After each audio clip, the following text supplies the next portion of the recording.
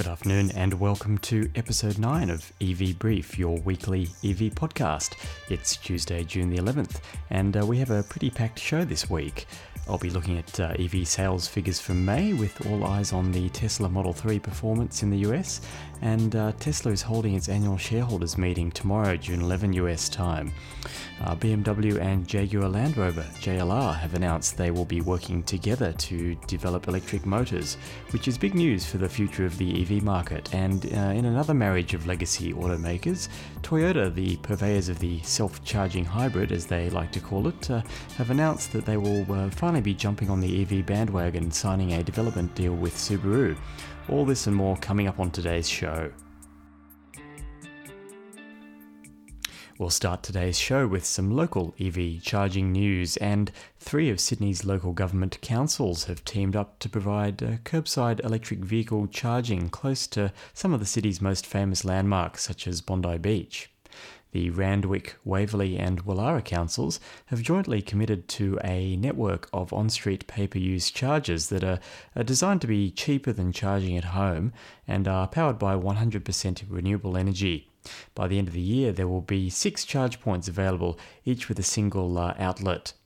The councils have stated that once utilisation hits 30 to 40%, that they will actually add additional charges to meet the demand. Now, they have also noted that as the majority of residents within their government area live in medium to high density developments, something like 55%, they will also look at encouraging the installation of chargers in workplaces and high-rise buildings.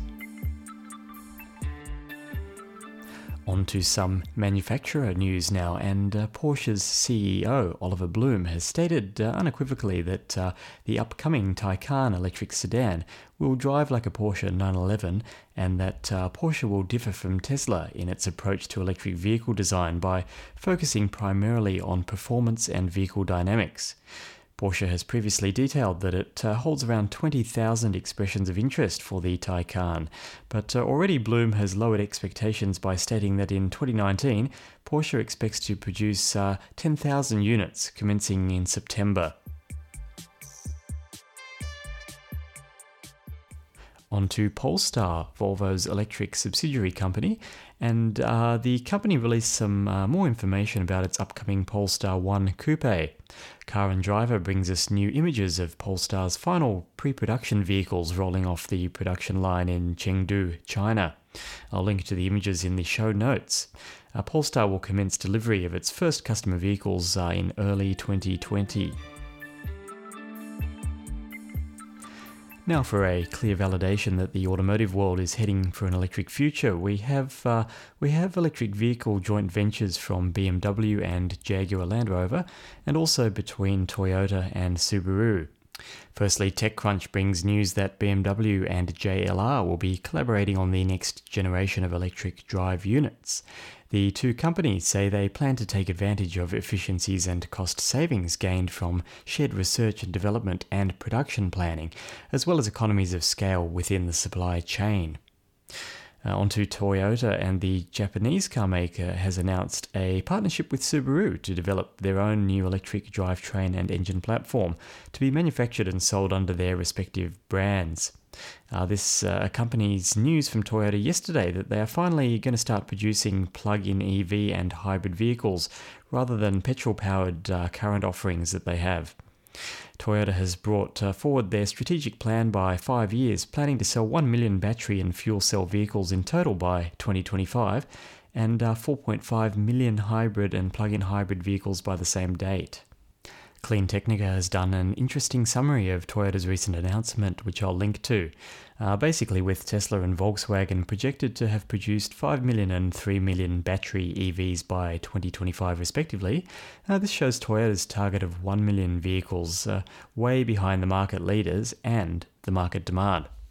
Now, Toyota's president of Advanced Technologies Development, Shigeki Terashi, has supported the company's conservative outlook on the future of battery EVs with statements like, quote, "It is still tough to achieve a profitable business with battery electric vehicles," and, quote, "Battery capacity can drop by half over 5 to 10 years, leading to low resale value." Now, both of these claims seem less relevant now more than ever, with some of the other more profitable car makers seeing EVs as a clear pathway to long-term profitability, provided they spend a bit in setup and R&D costs now. Furthermore, this whole EV battery chemistry can't provide a reliable long-term power argument has pretty much been debunked by Nissan and Tesla. They've both demonstrated that batteries can remain useful and usable for 10 to 20 years. So either Toyota is downplaying battery tech because it has bet the house on hybrid and fuel cell technology, or maybe it is going to blow us out of the water with new battery tech, with rumours that they are developing solid-state cells. There has been no word from Toyota yet on this, though. What both these stories demonstrate, I think, is the clear transition the industry is now making to battery electric vehicles, while manufacturers are still not unified in terms of which single technology will ultimately replace fuel-burning vehicles. We can see that in some form, electrification is going to be part of the product mix, and companies like BMW, Jaguar, Volkswagen, Audi, Hyundai and Mercedes, they've already successfully launched their first generation electric cars and locked in suppliers for batteries. Now, although Toyota deserves credit definitely for bringing hybrid tech to the masses around a decade ago, they risk being caught short, lacking the experience in electric drivetrain technology. And I guess this is why they're partnering with Subaru, and also lacking a secured supply of battery cells for future production. While many are quick to criticise Tesla on their journey to a range of mass-market EVs, we can see that even established players of the automotive landscape are facing unforeseen challenges around new technologies and supply chains, and have a lot of catching up to do with respect to Tesla, who now has over 10 years' experience with permanent magnet and induction motors and battery manufacturing.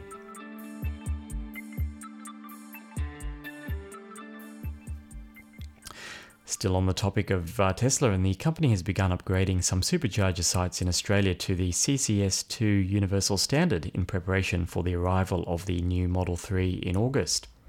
I visited the Tesla superchargers in St Leonards over the weekend and can confirm there are 2 bays with CCS2 plugs, 1A and 1B.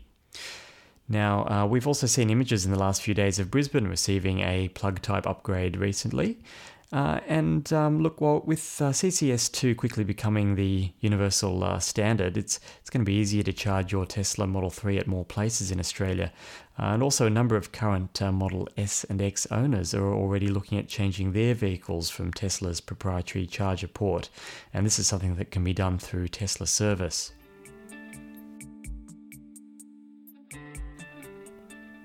Well, the EV sales figures are in for May, and we have some interesting numbers coming out of the US.